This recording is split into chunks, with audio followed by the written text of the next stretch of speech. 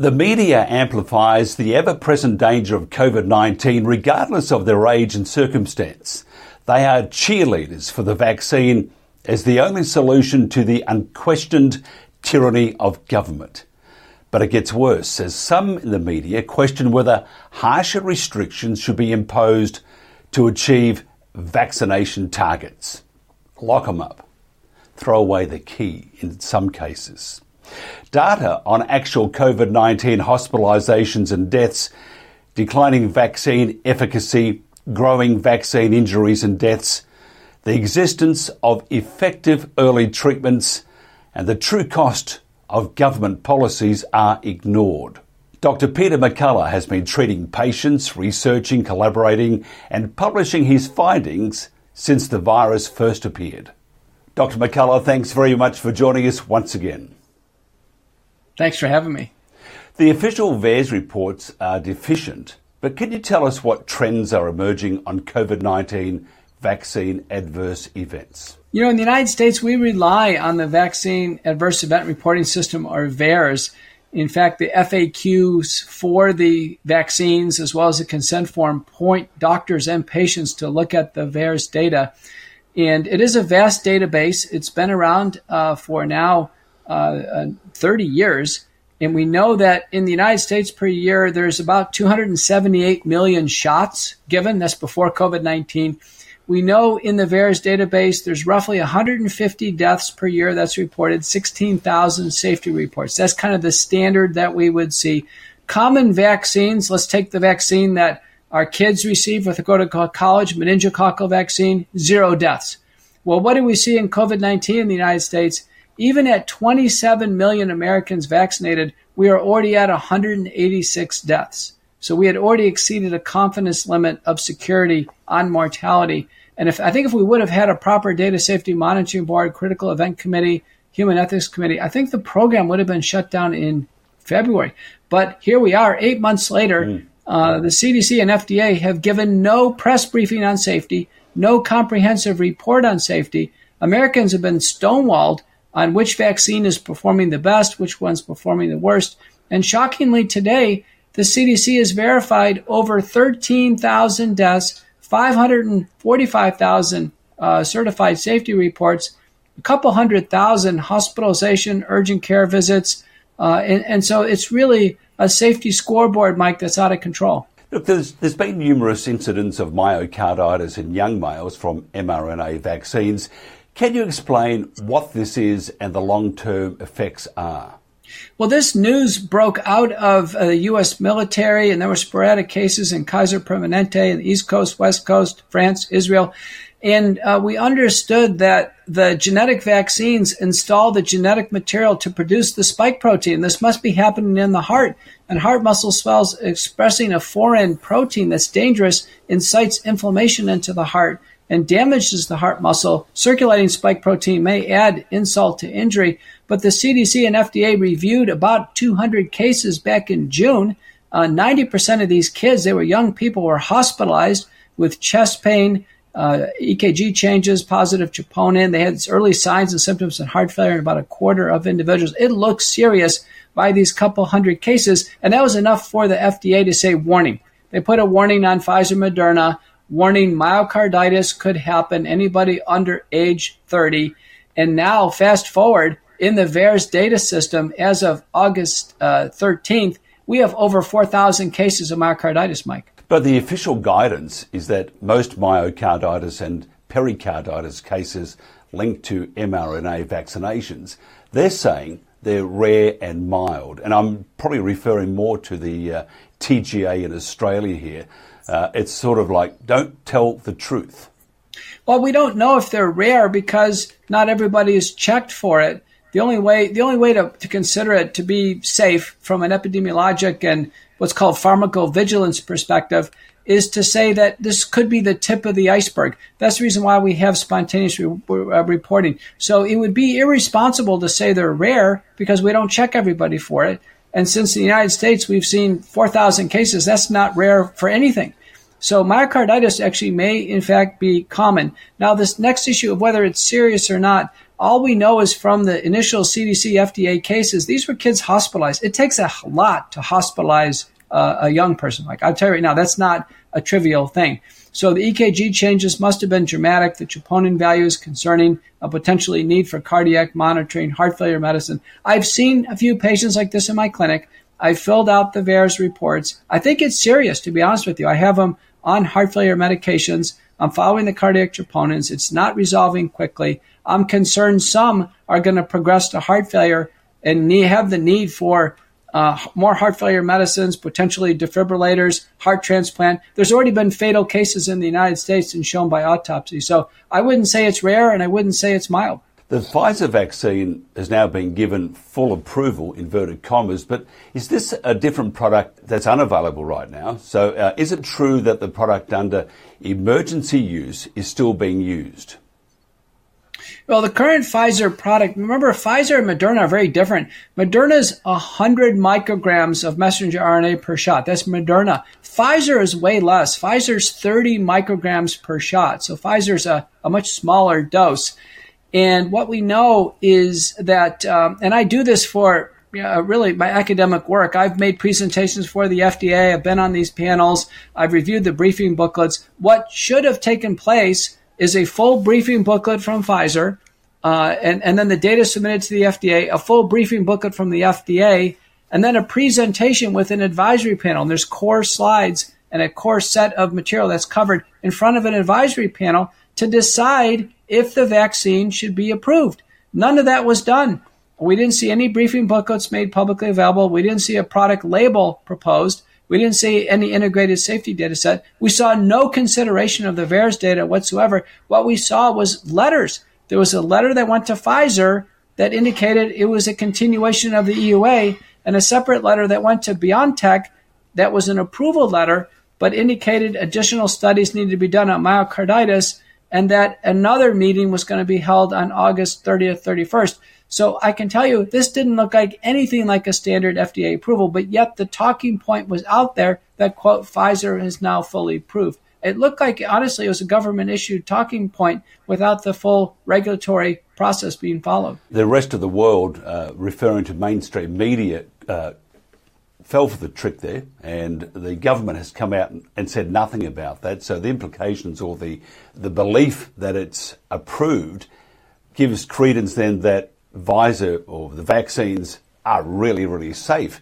And you see the government here in Australia, as with the US now, they're encouraging businesses to mandate vaccinations. So what are your thoughts on this, and what are the implications? It does seem really antithetical. You know, Pfizer, the lowest dose of the messenger RNA vaccines, we have real-world data from Israel basically having Pfizer at 39% effective. Data from Rochester, Minnesota, Mayo Clinic, Pfizer 42% effective. Moderna actually at 72% effective in the Mayo data. So it looks like we have the least effective vaccine giving a talking point in the media about being fully approved. And how is this going to work, Mike? Because now BioNTech, who's got the approval, they'd have to really kind of formally partner up with Pfizer, and they have to sell the vaccine. So they have who's going to buy this vaccine when it looks like there's better choices? And on top of that, the EUA products are offered free of charge. And how is Pfizer going to possibly market in this environment? It really looks like it's completely confusing. It certainly is nothing that any type of employer could try to position a mandate for. Will full approval require enhanced vaccine safety reporting from Pfizer, and will indemnities be then removed? I don't think they are. The indemnities there are there no matter what, but there would be a transference of pharmacovigilance, which is very important. Right now, the CDC VAERS system is picking that up, and there would be some diligence onto Pfizer, so there would have to be some evaluation of causality. So right now, the manufacturers have been somewhat buffered from that. So we'd have to see how this works out. I really can't see how anybody would choose Pfizer based on the efficacy data we're seeing right now. Pfizer's in free fall in Israel right now. 83% of all cases are fully vaccinated with Pfizer. Majority of people in the hospital, people have died. Pfizer. So Pfizer is simply not covering it. Paper by Venkata Krishnan has shown antigenic escape. The Pfizer vaccine simply can't hit the antigen on the spike protein. It can't neutralize the Delta variant. Finally, in Australia, as with other parts of the world, they're all coming out and saying that the best form of immunity is from the vaccine. Much better, the newspapers and media are reporting, much better than natural immunity. Finally, your thoughts, and please don't roll around on the floor and laugh, please. Your thoughts. Well, Australians and Americans know that once you get COVID-19, you don't get it over and over again. We haven't seen our grandparents go over and over again. If it was possible to get COVID-19 twice, we would have had millions and millions of vulnerable people hospitalized over and over again with COVID-19. So COVID-19 immunity must be nearly perfect. That is, basically people don't get it a second time. We had a paper from Shretha and colleagues, the Cleveland Clinic study. Patients recovered with COVID-19, 2,500 workers, go back into the workplace, 0 cases of COVID-19.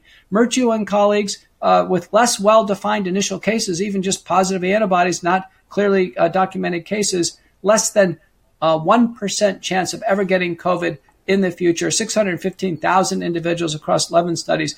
Natural immunity is robust, complete, and durable. And during this time period, our CDC had 10,000 vaccine failures, 10,000. We haven't had one with natural immunity, Mike. 10,000 vaccine failures with our American vaccines, and about 9% hospitalized, 3% died. July 26, our CDC reported 6,000 vaccine failures, hospitalized, 19% died. That's not all the cases. That's just what spontaneously forwarded to the CDC from departments of community health. So we have wide open vaccine failure, and we have robust, complete, and basically bulletproof natural immunity. There's no question natural beats synthetic. You're about to roll into the cooler part of the year, and Delta is on the tips of every Democrat's tongue.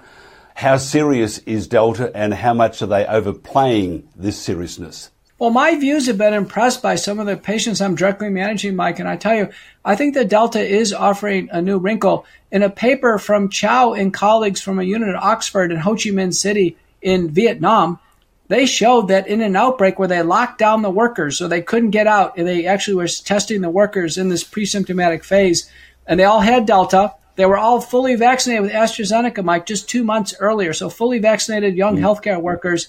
They were carrying the virus in the pre-symptomatic phase 251 times that viral load compared to the pre-vaccination era. So vaccinated people are carrying Delta, and they must be blasting the unvaccinated. And so the unvaccinated are getting big viral loads, and we are seeing young people get sick. It looks like it's serious. We're having to use multiple drugs. We've had some people in the hospital, young people, and unfortunately we've lost some patients. So I've really developed a respect for the Delta outbreak because the vaccinated are contributing so greatly to this most recent twist and turn of the COVID-19 pandemic. Peter McCullough, Dr. Peter McCullough, always a pleasure. Thank you very much. Thank you. Mass vaccination is taking priority over all government policy, despite evidence of declining vaccine efficacy and injury and death from COVID-19 vaccines. Employers around the world have taken the bait and are coercing their employees to vaccinate at risk of organisational unrest, mass resignations and possible legal action. Unsurprisingly, healthcare staff who understand the true risk of death from COVID-19 are again on the front line. Lauded in the fight against the virus at the beginning of the pandemic, many are being victimised by their employers.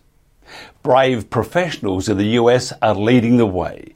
John Matlin has been a CT technologist at Staten Island University South for 15 years and is the de facto leader of the hospital employees. John, thanks for joining us.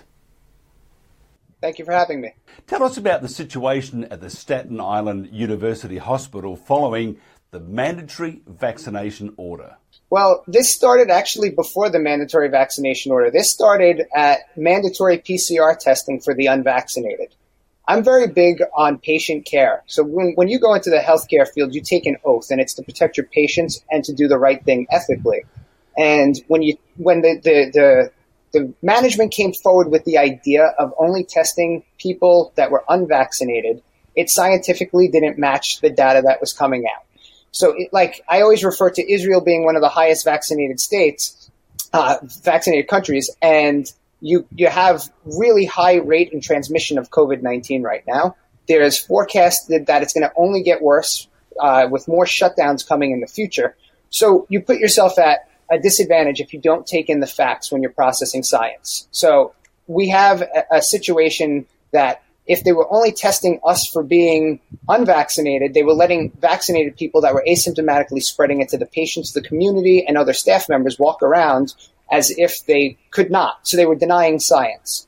I brought that up to management. I sent an email to management along with the media, because what happens if I don't include the media? I just get ghosted like a bad girlfriend. So once the media picked up the story, I got a chance to hopefully meet with the chief medical officer, but that all went away when they tried to silence me. Different topic. But during this, we ended up having a rally scheduled. We had the rally, and that was 2 days after they decided, as of September 27th in New York State, you cannot be a healthcare provider or work in a hospital or any institution medically without having at least one shot of the vaccine. So our rally went from mandatory PCR testing that wasn't based in science to we deserve a right to have a job. So things escalated pretty quickly here in New York. The story that we saw, and what sort of got us going, got our juices flowing, was from the New York Times. The New York Times says the area has a high incidence of COVID-19. Is that correct? Yes, they have Staten Island as the highest borough of COVID-19. It's usually linked to political status, which it shouldn't. I'd like to go on record and say that, as far as I know, the virus has no political affiliation. It doesn't identify as Republican or Democrat. It identifies as a virus. So it doesn't matter what we tend to vote for on Staten Island. And I think that that's crazy. That's usually what the Times went with, and that they did. They started off with that.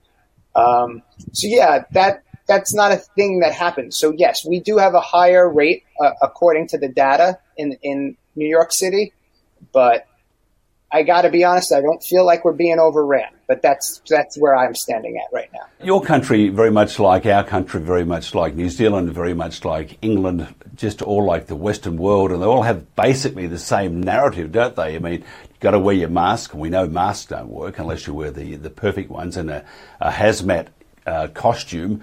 We know the vaccines sort of work, but not really, and the implications later on and the complications later on are fairly scary, to say the least. Tell me this: you're a medical professional. Have you ever seen such a health campaign that pretends to be all about your health, but is least about your health and more about something else? So the campaign, it's really wild. What do you think the end result is? Because it's not about health. I mean, Delta is not. It's a transmissible, highly transmissible, but it is not as dangerous, except for those who are vulnerable or the elderly. So we can manage it very easily. So what do you think? What's the underlying factor here globally? So globally, I couldn't even begin to get into it. But what I do notice is this is where the lapse in judgment comes. I've said this in interviews already. If everybody was pre-treated for cholesterol at the age of 18 and you had to go and get a shot or a medication that wasn't actually correct for your diagnosis, it would be a malpractice suit. And what's happening right now is we're pre-treating the entire world. That's the goal for something that for most people is a very bad cold or virus. For most people, I say that. And so I always defer to my own CDC.gov statistics. If you look at the numbers, they never tell you the survivability rate. And that's done on purpose. They don't want people to go on the website and see that last week it was 98.3% survivable. The other thing is they tell you how many people have been infected, and then they tell you how many people have died. So you have to go and do the math. You have to do the division and get your percentile out of it. The variable that's missing in all of this is the deaths include presumed deaths. And the ones that are confirmed and presumed Also, majority of them have comorbidities such as diabetes. They're older, they're overweight, they have all of that. And then the people that you have as confirmed infections leave out one very big thing: asymptomatic and people that weren't tested. So if you go back into the time machine and you go back to 2019, the first week of December, right before, so there's no COVID in the United States that we knew of. But if you check the blood work of donated blood by Red Cross, they found antibodies. So this whole time that we existed in November, the infection was going around, and that's in November. So the infection during the holidays, like for Thanksgiving, families were getting together to the point that people had it, recovered, didn't even know there was a COVID-19 outbreak in the United States. They then went on to donate blood, and now their blood has the antibodies to prove that they had been previously infected by the coronavirus. So all of this knowledge, we're pre-treating people on a wide scale, and the survivability rate is definitely higher than 98.3% because we're not factoring in the large amount in the community that never even knew they were infected or asymptomatic. And the deaths include a lot of presumed. Then if you go into comorbidities, you break it down, it's even less. So someone like me, to be pre-treated and take a risk of a vaccine that does not have long-term results that are possible, that can be, I'm going to say this on air. Are you ready? Antibody-dependent enhancement. I've said this on every newscast I've talked to, and every newscast proceeded to cut that because they don't want anybody to know that term. And I work with medical professionals. And this is the term that we all talk about. You want to know what the resistance is, what our group is? It's based on that. That's step one right there. Right now in Israel, that's spreading because they might be showing signs of antibody-dependent enhancement. And with that happening, one would take a big step back and go, wait, scientific data is proving that this vaccination is dropping in efficacy through the roof. It was down to 42% last week. Now they're saying it's somewhere in the 30 percentile. And it's getting approved by our FDA. So as things are getting worse, they're rushing the approval through. I couldn't tell you how this happened. And again, the other thing is CDC VAERS. Can you see how big this book is? That's front and back pages. I printed this myself. I ran reports off the VAERS website, which anybody can do. That's a percent of a percent of a percent. Because when you ask for that data, there's too many lines of data. They can't actually compile the report because there's that much information about adverse reactions. We're talking over 500,000 adverse reactions. We're talking over 11,000 deaths. And you're trying to tell me that the FDA went through all of this and saw which ones were actually relevant, which ones were fake, because anybody could report to the CDC. The thing here is when they tell you that it is scientifically safe, my question is not the amount of people that it was administered to. It's the other variable, time. That's how you find out about long-term effects. We only have 18 months of data since the first person sat down and took the first injection in the trial. So we don't know how this goes over to babies in 5 years. We don't know how this goes over a massive scale of birth defects. They're just starting to do this with the NIH. They're just starting to look into this type of data. They're starting trials on pregnant women, but yet it's safe and effective. You tell me how. Tell me this, are large numbers of staff prepared to leave their jobs over this? And what would that mean for, say, for example, service levels at your hospital? Okay, so right now, it's been 2.5 weeks since I started the Telegram chat. I was in New Orleans, beautiful city in the U.S., my favorite city in the U.S. And I was coming home, so I was online for security at the airport.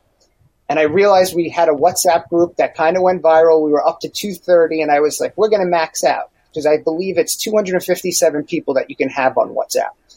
So I decided to take the phone out, load up a new app. 200,000 people can get on this. And I was like, this is where we're going to organize. We're going to get the entire country involved. And we did. We're up to 700 people, and we grow new members every day. There's doctors, there's management, there's New Yorkers, there's Californians, there's Floridians, people from Iowa, Chicago. It's going.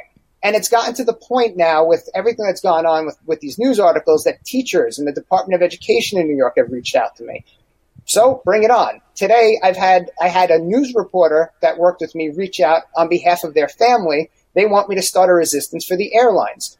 I am going to organize everybody that I can possibly organize, because the one thing, and you can tell me if I'm wrong, I'm seeing the videos in Australia. There's one thing that when they come to squash any type of resistance, it's numbers that get you places. And I have to throw a shout out. You're going to know what I'm talking about. And Danny Presti actually asked me to tell you this. We have to shout out the guy who was riding up and down with the horse, rallying up the protesters. The Lone Ranger. Applaud him, the Lone Ranger. We might have to put him on a T-shirt here. Much respect to the Lone Ranger. But he has just received a $7,000 fine. And you know what? These fines, I don't know how they're going to be handled in Australia, but in New York, they've issued tons of fines, and it's all caught up in the court system. And again, you have, if you win, they appeal it. It goes to the next phase of judges, which have been hand selected by the governor. So for the past several years, Andrew Cuomo's goons, as I refer to them, and you start to see how these systems need to be voted on by the people, not the people that are put in power that get too drunk on power. So as of right now, you have all these fines, but nobody's really paying them because they're not based in law. They're based in mandates. And again, Governor Cuomo went on TV and said, I can't make mandates. I can't force people to wear masks. I just said it, and they did the right thing. They try to wash their hands of it post haste, but in the lead up to it, they go and they tell you what they want, and that it's a law, and that you're going to be fined. They've issued fines for this, even though they claim they can't. So we're playing a strange game. It's a strange psychological game. If somebody wants to find out more about what you're doing, how do they do that? They would go to my Instagram. So my Instagram is pretty simple. It's at We the People Are the News. As I told you, I'm looking into independent journalism as an avenue. Right now, my career is up in the air, even if they let me back in. So they suspended me. Again, they claim that I dropped a banner off of the roof that says, "We will not comply," something along those lines. They told me, I was in the meeting with the head of security. They told me that they have 2 eyewitnesses that saw me up there at 12:15 dropping the banner, that they chased me across the roof. I sounded like Jason Bourne or Jack Bauer. They told me I parkoured. I was jumping between air conditioners and cooling units, and I scaled down one staircase and I came up the other. I've never been on the roof. And the staircases that they claim are armed with fire alarms, and there's no camera that proves that there was even another person on the roof.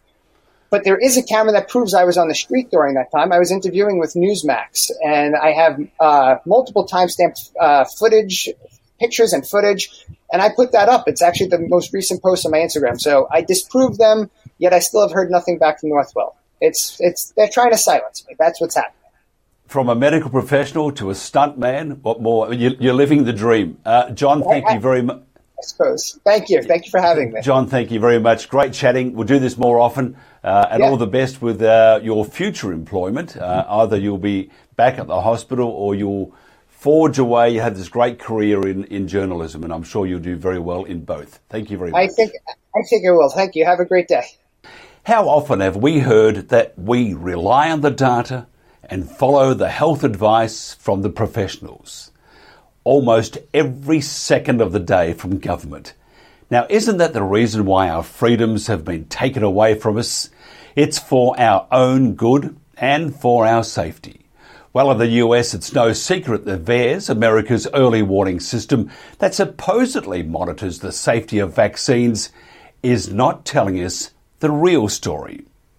The Truth for Health Foundation, a US public charity, has announced an international panel of experts for a Citizens Vaccine Safety Review Board.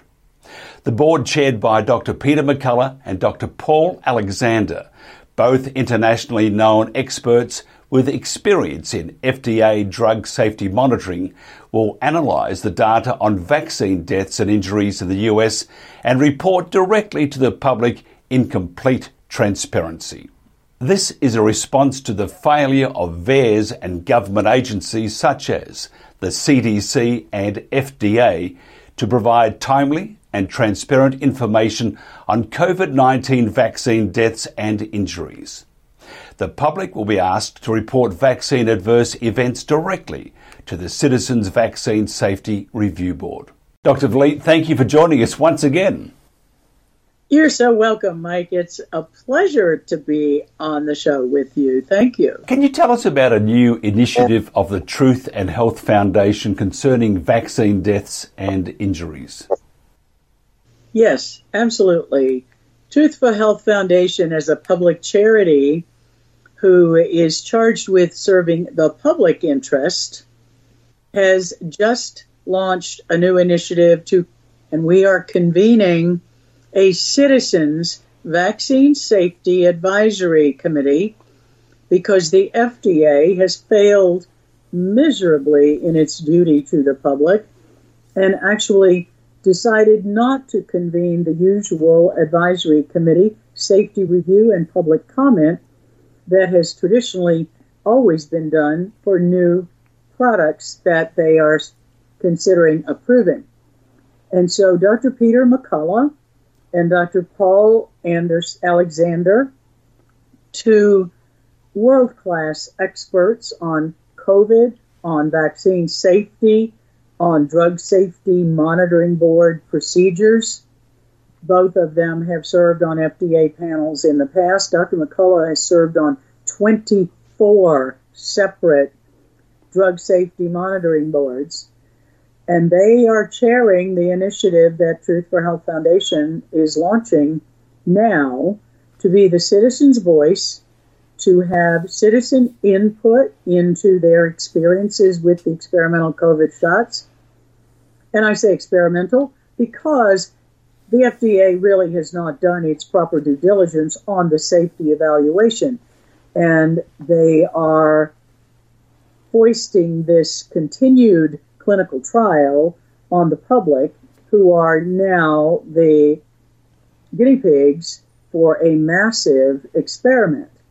So these agents that have many risks, and the whistleblowers have been coming out of the woodwork to talk to us, hospital workers, hospital nurses, critical care nurses, hospital physician assistants, outpatient nurses, doctors, telling us what they've been seeing with the devastating damage, medical risk, complications following vaccination with these COVID shots.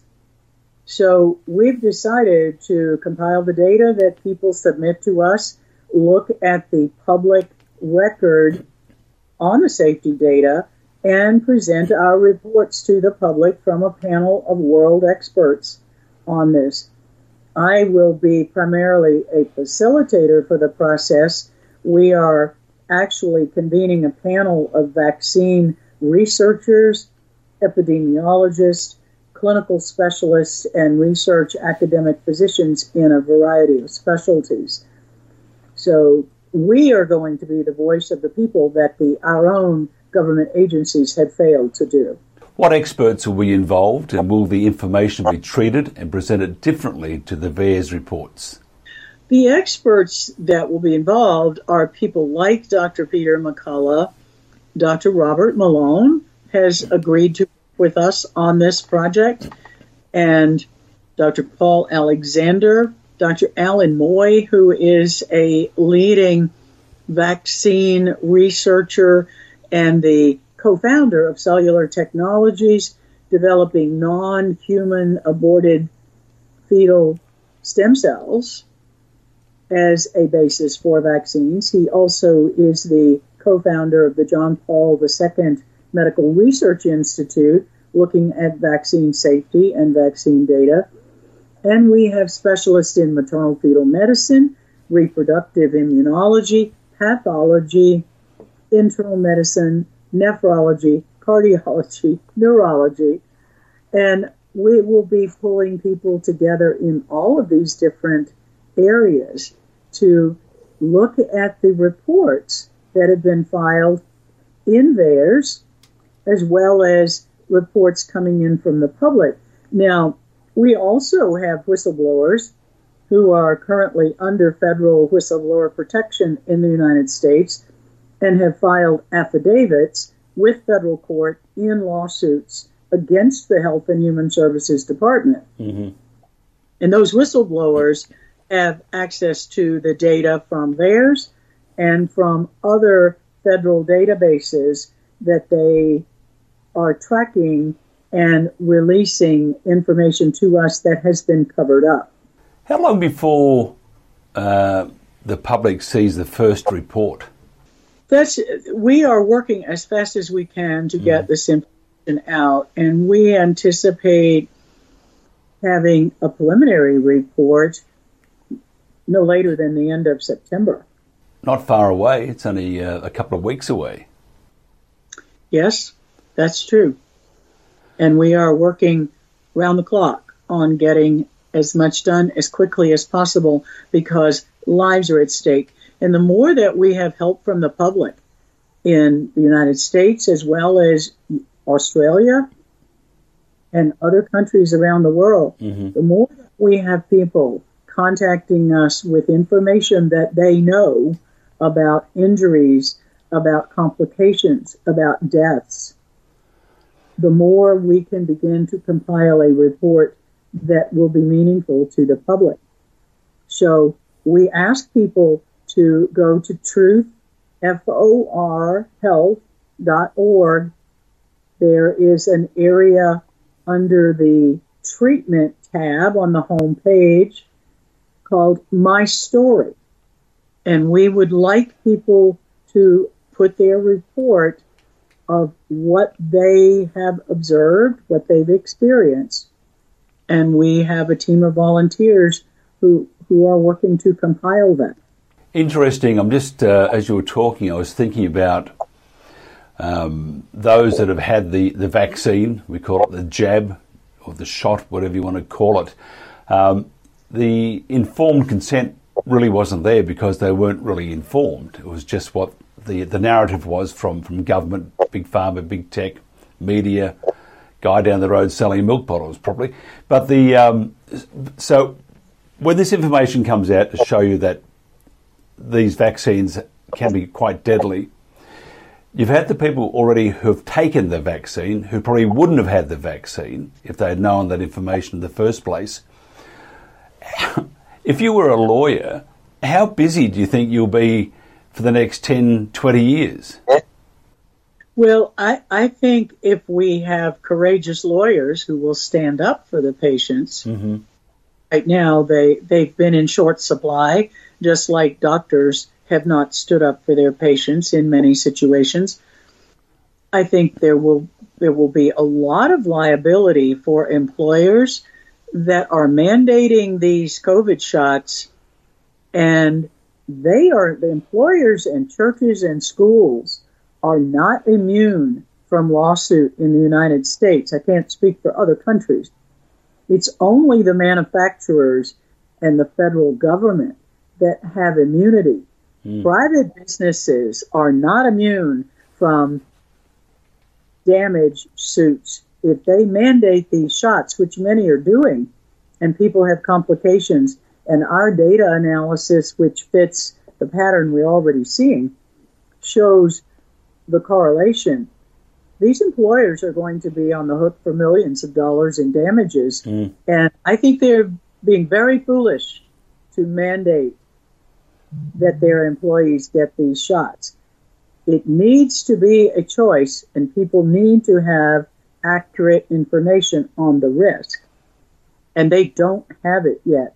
Now, the good news for those who've gotten the shot and who may have complications, we are treating the complications of these vaccines in much the same way that we treated early COVID, with the same combination of medicines: anti-inflammatory, antiviral, anticoagulants, and nutraceuticals, because the mechanism of injury with the experimental COVID shots is the spike protein that the COVID shots are tricking your body into making billions of them, and that is what is toxic and damaging.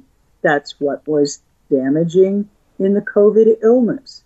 So for the people who've gotten the shot, it's not as if there isn't going to be help available for complications.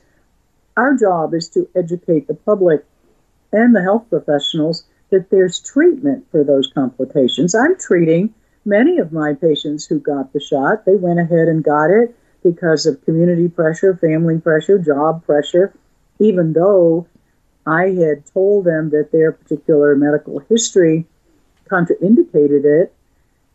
They were pressured into getting it, and now many of them are having complications, so I'm treating the complications. If somebody wants to find out more about the organization right now, how do they do that? It's www.truthforhealth.org, and click on the press conferences that we've been doing, which are on our homepage. Click on the treatment tab, and you will see the various categories of treatment options.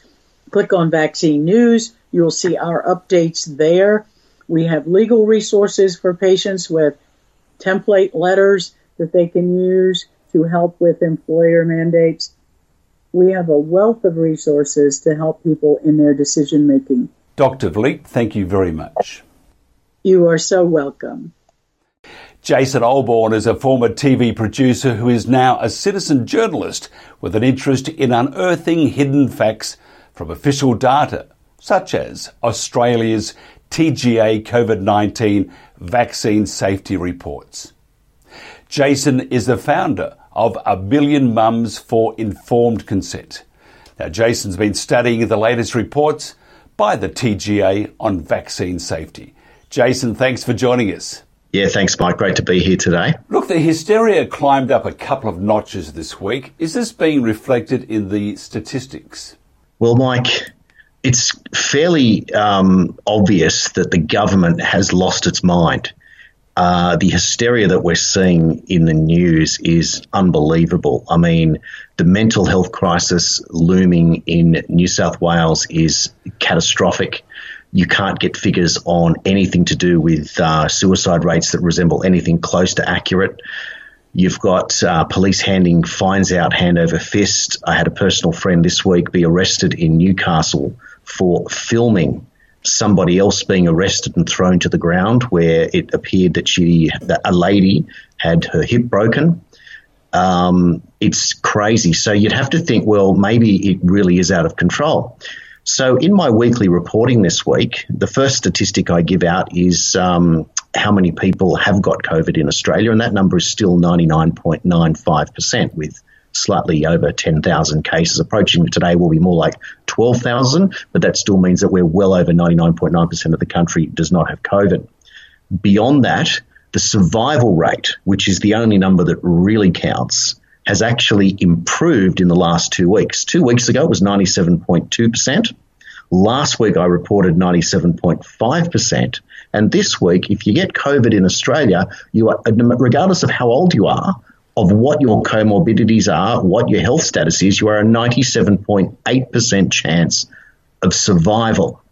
Now, to add more information, more interesting information on top of that, when you remove the biggest single form of death in Australia, and that is as a result of what happened last year in Victoria when Daniel Andrews completely destroyed the quarantine scenario in the hotels that led to the 655 deaths in aged care in Victoria, if you adjust those figures, we're talking about fewer than 350 deaths in all of Australia out of 44,000 cases. And suddenly the overall survival rate in Australia is 99.2%.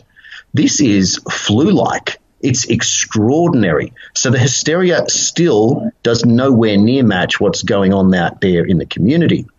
If we look even closer at the figures, if you're under 50, your chance of survival is 99.97% if you get infected with COVID. And if you are under 70, it's 99.83% chance of survival, which basically means that 1.7 people out of every 1,000 who catch COVID in Australia under the age of 70 will die. That's how low the numbers are. So no, the hysteria does not match. What else are we not being told? Well, Mike, this is a really, really interesting question. And for me, this week, I decided to contact my super company to find out what was going on in terms of life insurance if you were to die from COVID, whether you could die from the COVID vaccine, or in fact, if you were to die from a COVID isolation suicide. Now, on the Australian Super website, it says because COVID is now recognised by the World Health Organisation, well, thank God for that, because who else but a private organisation determines the health policies of every government in the world but a private organisation. But according to that information, regardless of the reasoning, there are no exemptions. So I rang Australian Super to confirm it, and they said, well, yes, if you die from COVID, your life insurance is valid. I said, what if you die from the vaccine? They said, well, it would be valid, but obviously they would have to say it was from the vaccine, or technically it wouldn't matter because you've died anyway. And if you die from suicide, they said, we don't cover suicide. I said, what if it's a COVID isolation suicide? And they said to me that would have to be determined. So I said, does that mean you leave a note? What other proof could there actually be? So interestingly, that the insurance companies leave that little tiny bit of grey area there. However, I went to the NRMA, Australia's largest insurer, and on their website it says very clearly that as of April 2021, they no longer offer new life insurance policies. Now, any actuary worth his salt would know the same numbers that I just reported to you, in that in the life insurance buying market, which is under 70s, because you can't buy life insurance if you're aged over 70, certainly not a new policy. Life expectancy is 99.83% survival with COVID. So it's not COVID that the actuaries are worried about when they're looking for a pathway to profit from their life insurance products. It can only be that after April 2021, they were concerned that the vaccine might be actually shortening lives rather than extending them, which made the way that they can no longer find a pathway to profit and have suspended all new life insurance products, which to me is an astounding piece of information that's telling us that the statistics are not showing us what the actuaries know. It's a bit like when people say you don't bet against the bookie, and insurance companies are using actuaries to work out the real odds of life. The other interesting piece of information that came out today are reports that the online website Stays, where you, Airbnb, those types of places where you rent a house from somebody, a private scenario, they are now ordering the refunds in New South Wales, in regional New South Wales, for people who've booked holidays over the Christmas period into January. So Stays are saying don't take deposits, give the money back, and that can only mean that they have been told that we will be in lockdown well into next year. So they're the numbers that they're not telling us that are very important, that you need to know what's actually going on out there in the real world, and then you correlate back to how things trajectory, how they move into different areas, and work out what the stats actually mean to us. What is the TGA reporting this week then in terms of adverse reactions, and can we compare COVID risk to vaccine safety? Well, to start with the last question first, I think we can compare COVID risk to vaccine safety. And the most logical way to do that is to look at adverse reaction reporting rates per 1,000 and compare that with the survival rates of COVID per 1,000, and then break that down into different age groups. In other words, if I am at a very low risk of dying from COVID, given my age and fitness level, then vaccine injury should be something that I really consider, given that I don't really have a risk of dying from COVID. So if we look at the numbers overall, the TGA this week went over 50,000 adverse reaction reports officially received. There are obviously many that are not received from the TGA. Out of those, they report a vaccine injury reporting rate of 3.3 per 1,000. But as mentioned earlier, the survival rate of under 70s in Australia is 1.7 out of 1,000 will die from COVID under the age of 70. So in other words, you are twice as likely under the age of 70 in Australia, if you get jabbed, to report a vaccine injury than you are to die from COVID. Now, if you're under 50 and that rate is 0.3, you are 11 times more likely to report a vaccine injury than you are to die from COVID. Now, according to the TGA, 460 people have died post-jab. However, the TGA does not determine that all those people died because of the jab.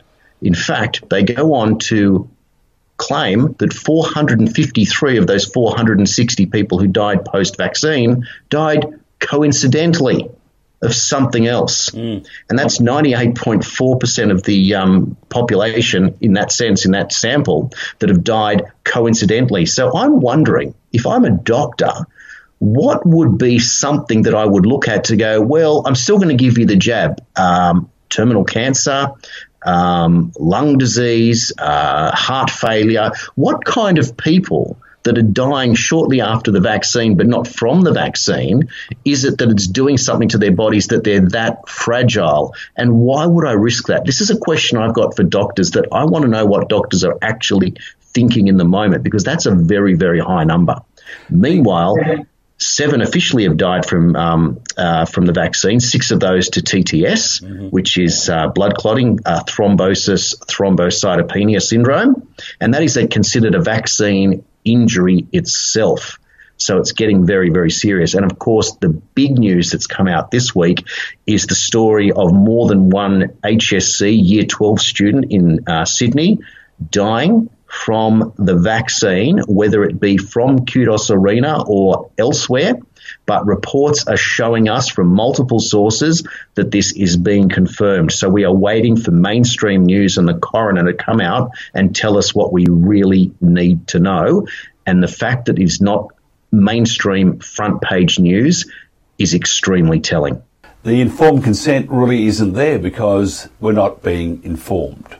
Well, that's exactly right. And look, it's further pressured by when you've got 2 politicians now, Mike. You've got Victor Dominello, who had the vaccine and developed Bell's palsy that he's now hiding behind an eye patch.